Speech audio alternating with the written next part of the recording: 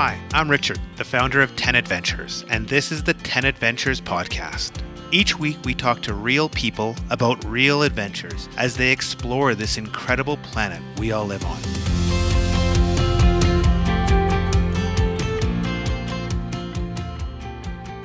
Welcome back to the 10 Adventures podcast.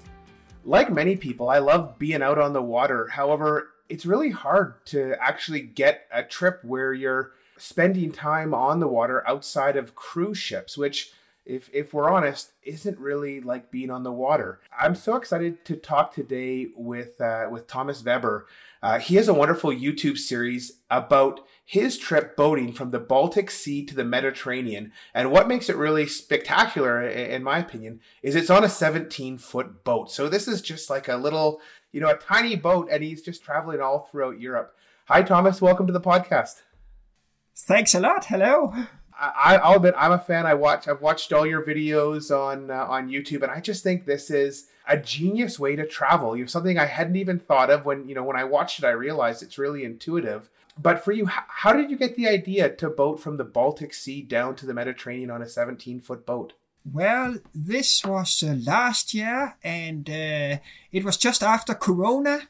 And I must tell also, we actually have a 36-foot sailboat. But doing it in the sailboat would make everything very complicated because it takes around between 1.5 to 3 months to go on the rivers and canals in Europe, all the way through Europe. And that would mean I have a life with a full calendar, mortgage I need to pay, children in school. So going there with my sailboat, maybe 1.5, 3 months, and then return and sail the sailboat home again 1.5, 3 months. That would be half a year off. Who would pay my mortgage during the time? Who would take care of the children and my wife and everything? So I was thinking hard and long about this and thinking that if we do this in a little boat, it's like children, small problems. And it's the exact same thing with boats, small problems. So in a little boat I bought just for this, I bought it for 3,000 euros. I bought it just for this trip. I promised my wife to sell it again afterwards. But, I still have it because this was so much fun to do. And your little boat, it's just like in Canada, it'd just be like a boat I'd see on the lake with like a motor in the back. It's just like a regular motorboat, just not a fast one, but just like a little putting around boat. Well, it actually is very fast. It can go 30 knots. Oh, wow. And that's very usable when you go on canals where the speed limit is, normally it's maybe 5 knots or something. So, and I think that's also why that people, when I started telling people I wanted to do this, people were shaking their heads and saying, you will never succeed in that. That old engine, it will never succeed. And in that little boat, it's not possible. Well, the last idiot is not born yet, people told me. Which is the title for your YouTube series. Exactly. So you have a background obviously in sailing. Are you comfortable in these little smaller boats and, going through rivers and canals in a smaller boat like this? Well, it was my first time driving a boat with an outboard engine, so I became, good with this. But in the beginning, I had no idea more or less no idea what I was doing, else that I could see that the engine was in a good condition, and I could see that the boat, it was orange, but besides that, it was quite a good boat. During the trip, I realized I maybe should have done some more preparations, but I managed anyway. So in terms of like the actual like technical skill of like being a small boat on these canals and rivers, is it hard to learn the rules of the water, or to like, I've driven a boat before like that, and it's fairly easy to drive the boat, but are there lots of rules in these canals you have to learn, or is that pretty easy? Well, if you have a driver's license for car, it's fairly easy. You need to have a certificate called a 70. It will take you a few hours in an online course to take it. It's very easy to take it. So you need that license. You went from the Baltic to the Mediterranean. Is that a standard route that, people know, or were you poring over maps trying to figure out how to make this journey? Well, it's more or less a standard route because it's quite common to do that, but of course in bigger boats. So were you kind of following a route like what these river cruises would follow? Is it a similar route to that? Yes and no, because when we went on some of the big rivers like the Rhine and the Rhone and the Moselle River, we saw these cruise ships, but sometimes we also went on these very small French picturesque canals, and there are not any cruise ships. So what is an average day on your boat on the river? This is one thing when I was watching your videos, I could never tell. Is it just, motoring for 8 hours straight, or is it, taking lots of breaks? The great thing about going on rivers and canals, if you sail out in the ocean, you have to be sailing all the time. You cannot just stop and go and grab a beer or a breakfast or something. You have to continue sailing all the time.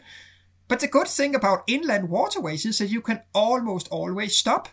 Our plan was never to go and see a lot of museums or churches or stuff like that. Our main goal from the beginning was to be on the water and to get whatever kind of experiences we would get on the water.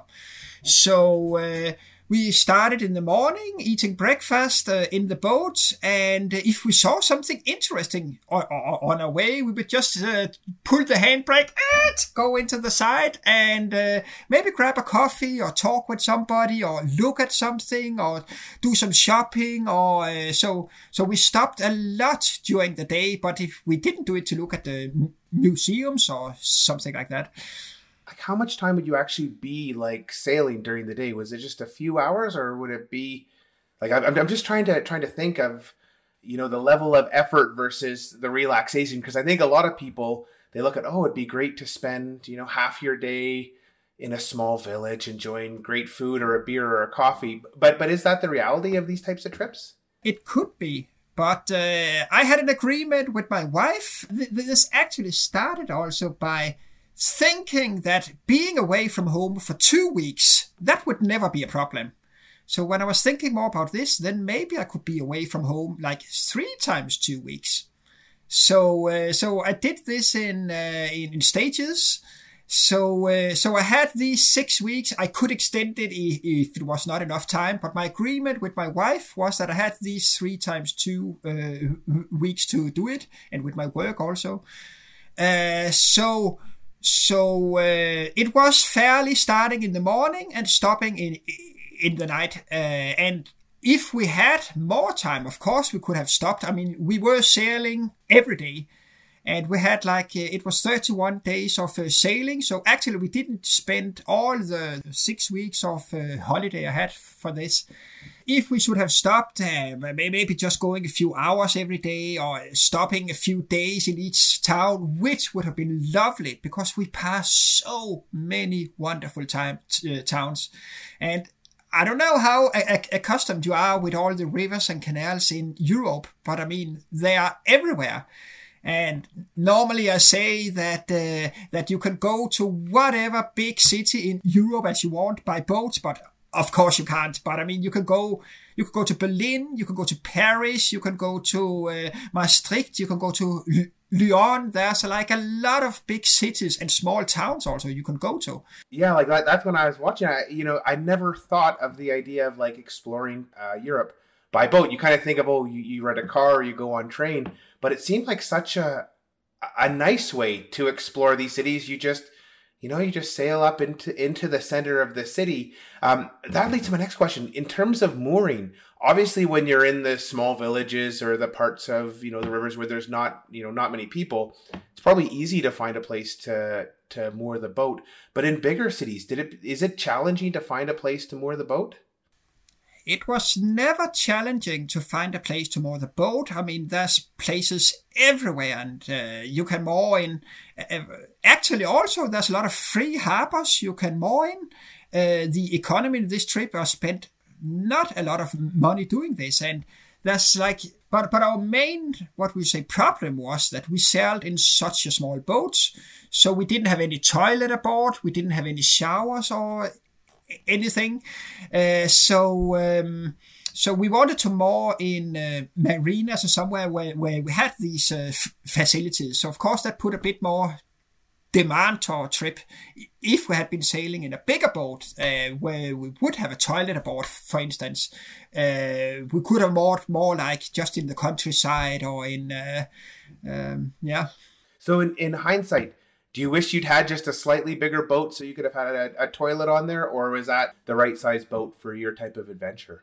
I think this was the right size. It was the right size for my type of adventure.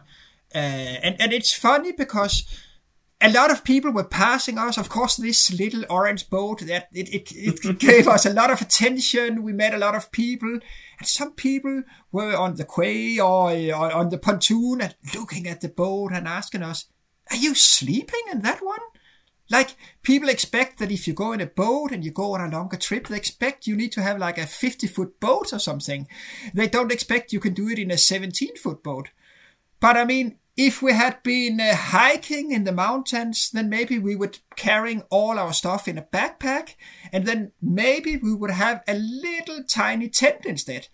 And if we were hiking in the mountains, nobody would stop looking at the tent and saying, "Are you sleeping in that little tent?" Everybody would say, "Oh, that's nice, this is sleeping in that tent." I mean, but when it comes to boat, there's an expectation that you need to have a really, really big boat.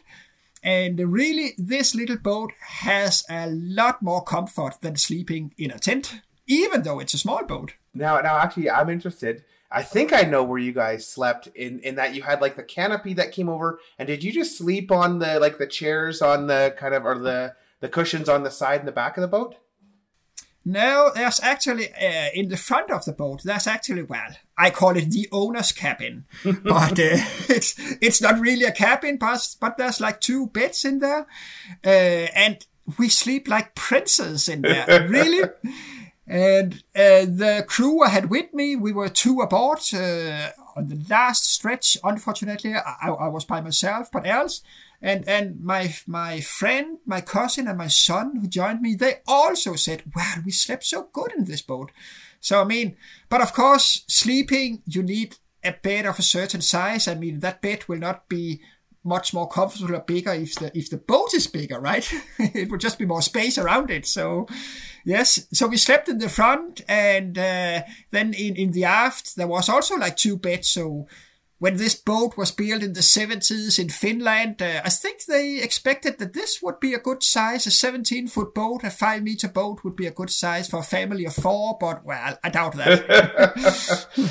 And I know at the start it seemed like you talked a little bit about there was a bit of a time pressure. Early on in your trip, you had some terrible weather, and you were sailing in the rain. I thought, oh, this looks horrible. Like, I just thought, oh, like, you know, I know cycling in the rain sucks, backpacking in the rain sucks. I thought, oh, this isn't very nice. But then as time went on, you decided to just chill out. You know, if it's pouring rain, you would just stay put. Was that because you realized you were making better progress and you didn't have to rush against the clock?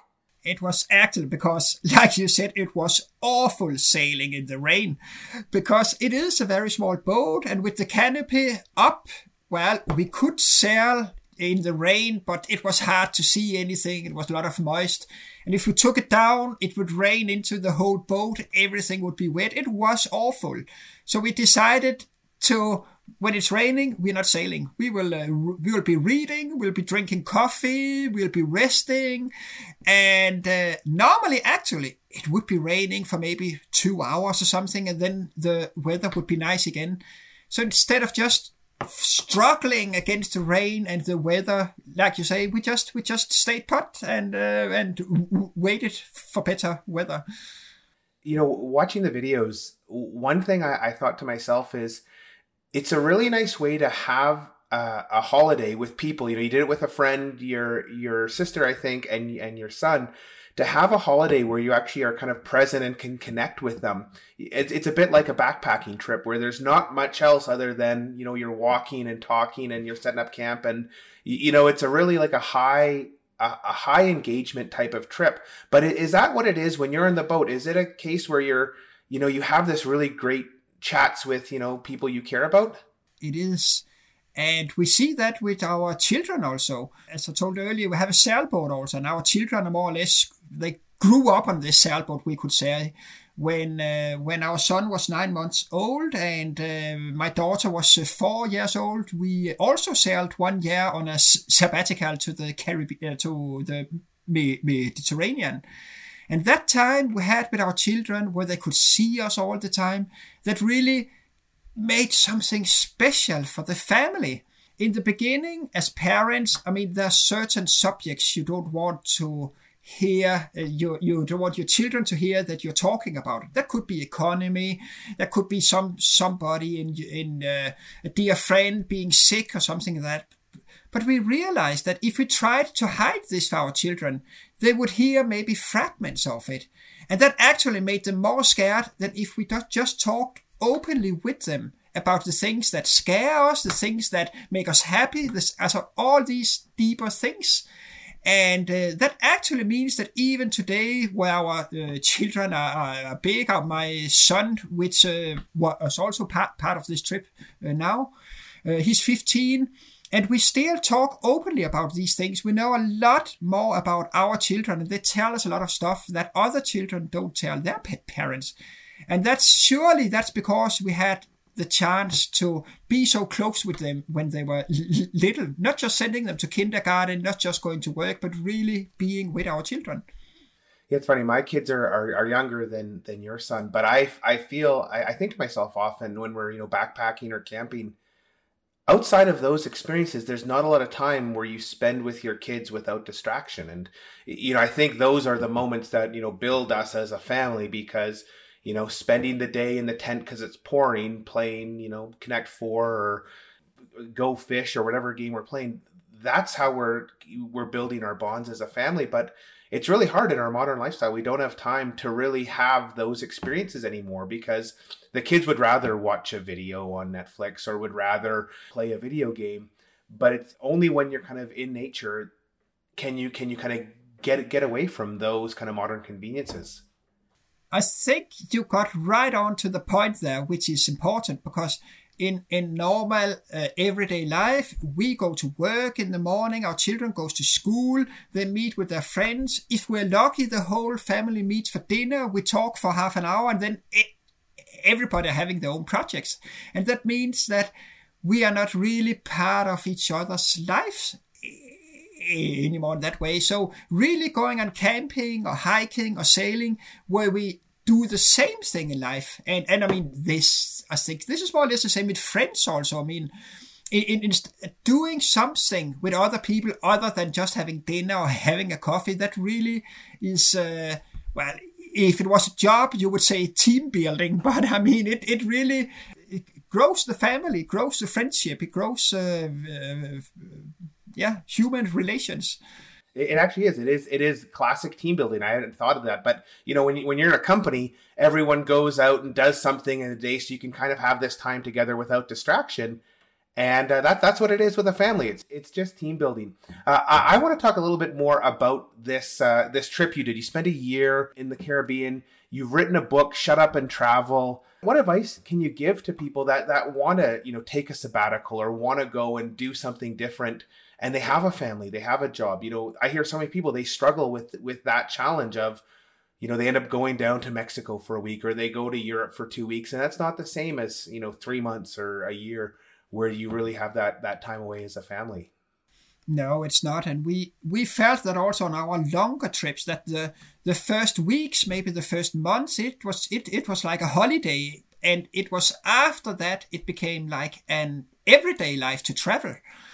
But I think the most important is that all of us, we have some problems right now that means that we cannot do it. It could be economy. It could be that we think the children are too small.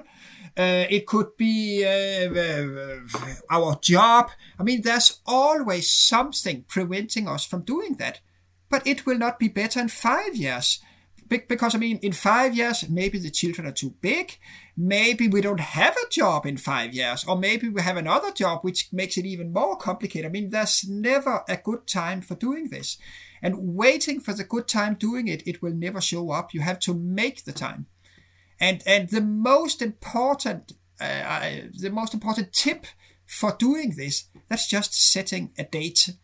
So making a reasonably realistic date, saying, for instance, that in 2 years we want to make a circumnavigation, or in 2 years we want to take half a year going on a car trip or something like that.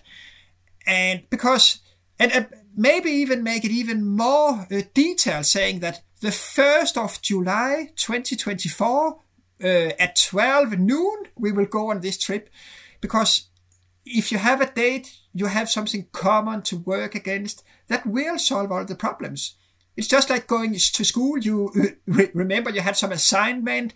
It was until next week, but it was always the last day you fixed the assignment, and you always, you could hand in this assignment, right? In some way, no matter how stressed you were, you succeeded, and you do succeed when you have a realistic deadline. I love that rule. Just set a date. It's something my wife and I talk all the time. And actually what you're saying is, there's always a reason. And, a few years ago, pre-pandemic, that we tried it. The kids were too young. It was, we spent 2 months and it was really, really tough. And then now we're worried, in a few years, the kids will be in middle school or high school. And then you can't take a year off. And you're right. There's always a reason why you can't do it. But if you just say, okay, in 1 year, or 15 months or 18 months, then you can start working back to get in that point. I love that rule. So simple, but it is a great one. The big question people always ask me though is like, how do people navigate their jobs? And so do you have any advice for people that have a job? It's easier now with remote work, but it still is hard. You go to travel the world, but if the parents are working 40 hours a week, it's really tough for the kids to just, be in an Airbnb, be in a sailboat. So how did you navigate that aspect? Well, the first time when we sailed in the Mediterranean, when the children were really small, I worked. I had my own IT consultant company, and I worked a few days a week. And that was actually quite tough working while traveling, because normally we would have to plan the sailing of the weather, of the people we meet, of what we want. But now we also had to plan of is there internet in the place you want to go to? Do I have any deadline I need to fix before we can go? So the second time when we went to the Caribbean, I quit my job and my wife did the same. So we didn't work while sailing. And of course, that's a much nicer thing to do. But of course, that means you need to have some saved money also. Actually, those 3 times I have quit a job to travel for a longer time and coming back and looking for a new job, I have always got a job which was much better than the previous one. Even though I thought this is the dream job, it would be impossible to get a better job. I got it every time. And there are several reasons for this. And some people think that if they haven't had a job for maybe a year or something, for instance, because they're traveling, they think that, we need to hide this fact in the CV that we've not been working. No. If it's because you've been traveling, you should really brag about that I've not been working for a year because I've been traveling. Because you learn so much from traveling. I mean, doing a sailing to the Caribbean and back for 1 year, you learn a lot of, for instance, about project management, because it's not always that easy. You learn a lot about when you cross an ocean, you learn a lot about cooperation. I mean, which company doesn't want to employ somebody who's good at cooperation with other people? You learn to be flexible. You learn something about other cultures. You learn something about languages. There's a lot of stuff, and you should really use this stuff when you apply for a new job and say, I did this, I learned this, which I can use in the job I am applying to now. So there's a lot, and just the obvious thing, probably it would be like this, that if you come to the interview, probably the guy sitting on the other, or the girl would probably sitting on the other side of the desk would probably be very envy that you did this and she or he didn't. So already there, you will get a big advantage in front of the other people applying for that job. I couldn't agree with that more. In fact, I've learned so much from my travels in the world. I think one thing is things always go wrong if you plan for the worst case everything's always, always going to be better. And I think I've learned how to always like, what's the worst case scenario? And then always just being happy with, what you get, because it wasn't that worst case scenario. There are some employers who don't like people that take these long breaks, but I think it's then good just to like put it on the table. Like, if an employer doesn't want you to go explore the world or have this curiosity, it's probably not going to be a good fit in that company anyway. So I love the way you reframe this. And then when I hire people, I often look for people who have done like interesting voyages, because usually they have interesting stories and they have this kind of a more diverse skill set. So I love that point of how to frame it. Let's come back to this trip, because your trip, from the Baltic to the Mediterranean, is just such an interesting way to see Europe. One of my questions, so as someone who knows nothing about boats, how would I, like somebody like myself, go and buy a boat? Could I show up somewhere in, on the Baltic Sea and find a serviceable boat for 3,000 euros? Or did you know enough about boats that you could tell, oh, these ones are junk and this one's good? Yeah, I would say so. I think I was a bit lucky to find just this boat. I was actually looking for cheaper boats, but sometimes it's a good idea just paying a little bit more and then get a boat which is in a better condition than the one which is cheaper, because it could be expensive fixing boats which are not in a good condition. So I would say, if you don't have the knowledge to buy a boat, I think you should team up with a friend or someone to help you buying it. Yes. But is 3,000 euros like the normal price, or like, should people budget 5,000 euros or 10,000 euros to get, if they know nothing, just to find, a real sturdy boat that is maybe newer or maybe has a newer engine or something like that? The interesting thing is that these kind of small boats sell for very, very little money. You could, in Scandinavia, you could get a small sailboat for maybe 1,000 euros. Because people don't want this kind of small boats, they want bigger boats. If you look at the in the classifieds, you would see that there's a lot of small and cheap boats. Wow! And then when you got to the Mediterranean, what did you do with your boat? Like, I recall you had the car there to bring it back. But is that what you did, or like could people just sell their boat in the Mediterranean? Is there a market for it, do you think? Probably they could. But the thing is that when I live in Sweden, so having a boat in France and selling it in France, I thought that would be a bit complicated. So my plan for the beginning was to drive down to France with a boat trailer, and then put the boat on a trailer and then drive it back again. And then the idea was to sell it, but actually, I went on a new trip in this boat this year, and I plan to bring my wife to Paris next year, and I have some wild and crazy ideas with this boat also, which I want to. So actually, I'm not selling it, even though I promised my wife to do it. It sounds like you found a great little boat for what you need.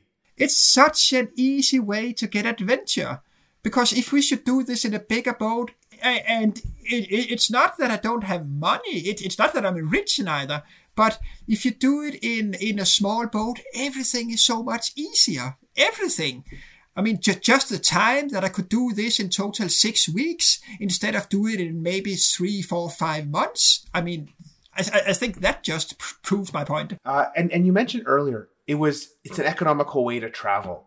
And so do you have an idea how much you spent for this entire trip from the Baltic to the Mediterranean? Yes, it is surprisingly cheap to cruise the waterways of Europe. And I can tell that, we used a lot of petrol. We used 876 liters of petrol. And that is actually a lot of more money today than it was when I did this trip. But it actually, if you compare that, I had 6 weeks of holiday, spending like, was it 1,400 euros on petrol? I mean, for a 6-week holiday, on the same amount of money, we couldn't even go skiing for 1 week. Yeah, exactly. And the marina fees, it was 100 euros, more or less. I mean, 100 euros, that's not like... I don't even think you could get a hotel for one night in France for this price. So it's really low fee for going on the canals in France, not in Belgium, not in Germany, but in France, and we spent like 75 euros for that. So in total, I think I bought the boat for 3,000 euros. I had the costs for maybe 2,000 euros. I mean, but I could sell the boat again. So, and I think that's surprisingly cheap. It's also surprisingly cheap to go out eating in Germany. It's more expensive in France, but in Germany it's surprisingly cheap. Of course, we didn't go to all the expensive restaurants, and of course we cooked in the boat a lot also. But all in all, this was a very cheap trip. And it was not because we tried to make it cheap. It just ended up like that. That's incredible. It's almost, buying your groceries to cook on the boat or going out to eat. It's probably similar to what you'd spend at home, although probably it's cheaper than Scandinavia. And so really you got 6-week holiday for 1,400 euros of petrol, another couple hundred euros for marina and canal fees. And the boat, you could have sold it and got your money back, or you kept it. So it's like 225 euros a week for 2 people, like the cheapest holiday, and you're on the rivers floating through big cities, seeing sights that just a river cruise in one of those cities probably would have cost the equivalent of 1 week of the spend. It's kind of incredible. Exactly. Thomas, this has been incredible to hear your story and to just be inspired by you promoting this idea of like living this authentic travel life. If people are listening and they're thinking, should I do this? What's your parting word to people who maybe want to do a trip like this? Oh, it's so easy to say, just do it, but that would probably be too easy.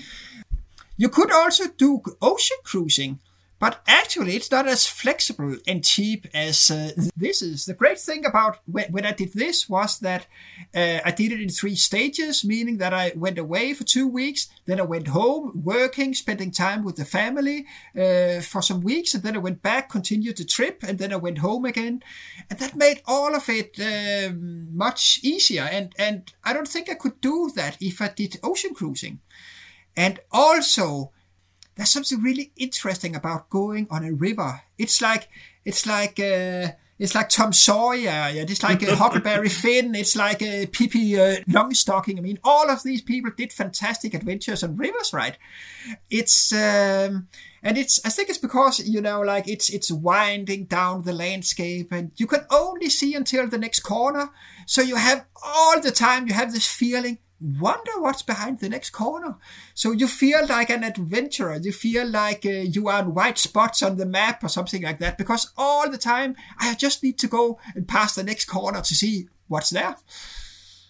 Every few minutes, it's a totally different trip, because there might be a town, there might be, this beautiful, beautiful view. It's been great to have you on the podcast. Thank you very much for coming on, Thomas. Thanks a lot. It was great fun. Thanks. And if people want to learn more about this journey or just find out about other journeys, Thomas has a great YouTube channel. It's Thomas Weber, Veber. He also has a website, thomasweber.dk. I'll put both of these in the show notes. And actually, I have English sites also. So.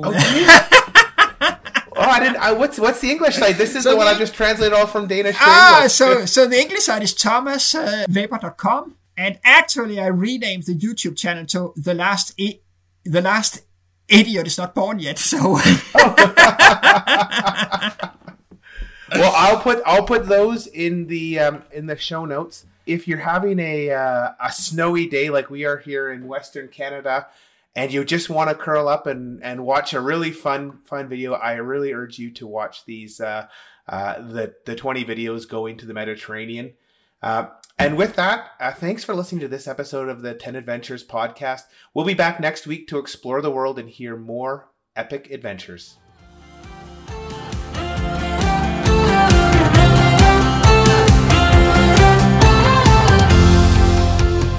Listen to other episodes of the 10 Adventures podcast on Amazon Music at amazon.com/10adventures. We hope you enjoyed this episode of the 10 Adventures podcast. If you liked it, why not give us a review? Better yet, subscribe and get inspired again and again. Also, if you want to find your own adventures, why not check out 10adventures.com, where you can use our free resources to plan your own trip or book a tour in over 60 countries and make your own epic memories on your next adventure.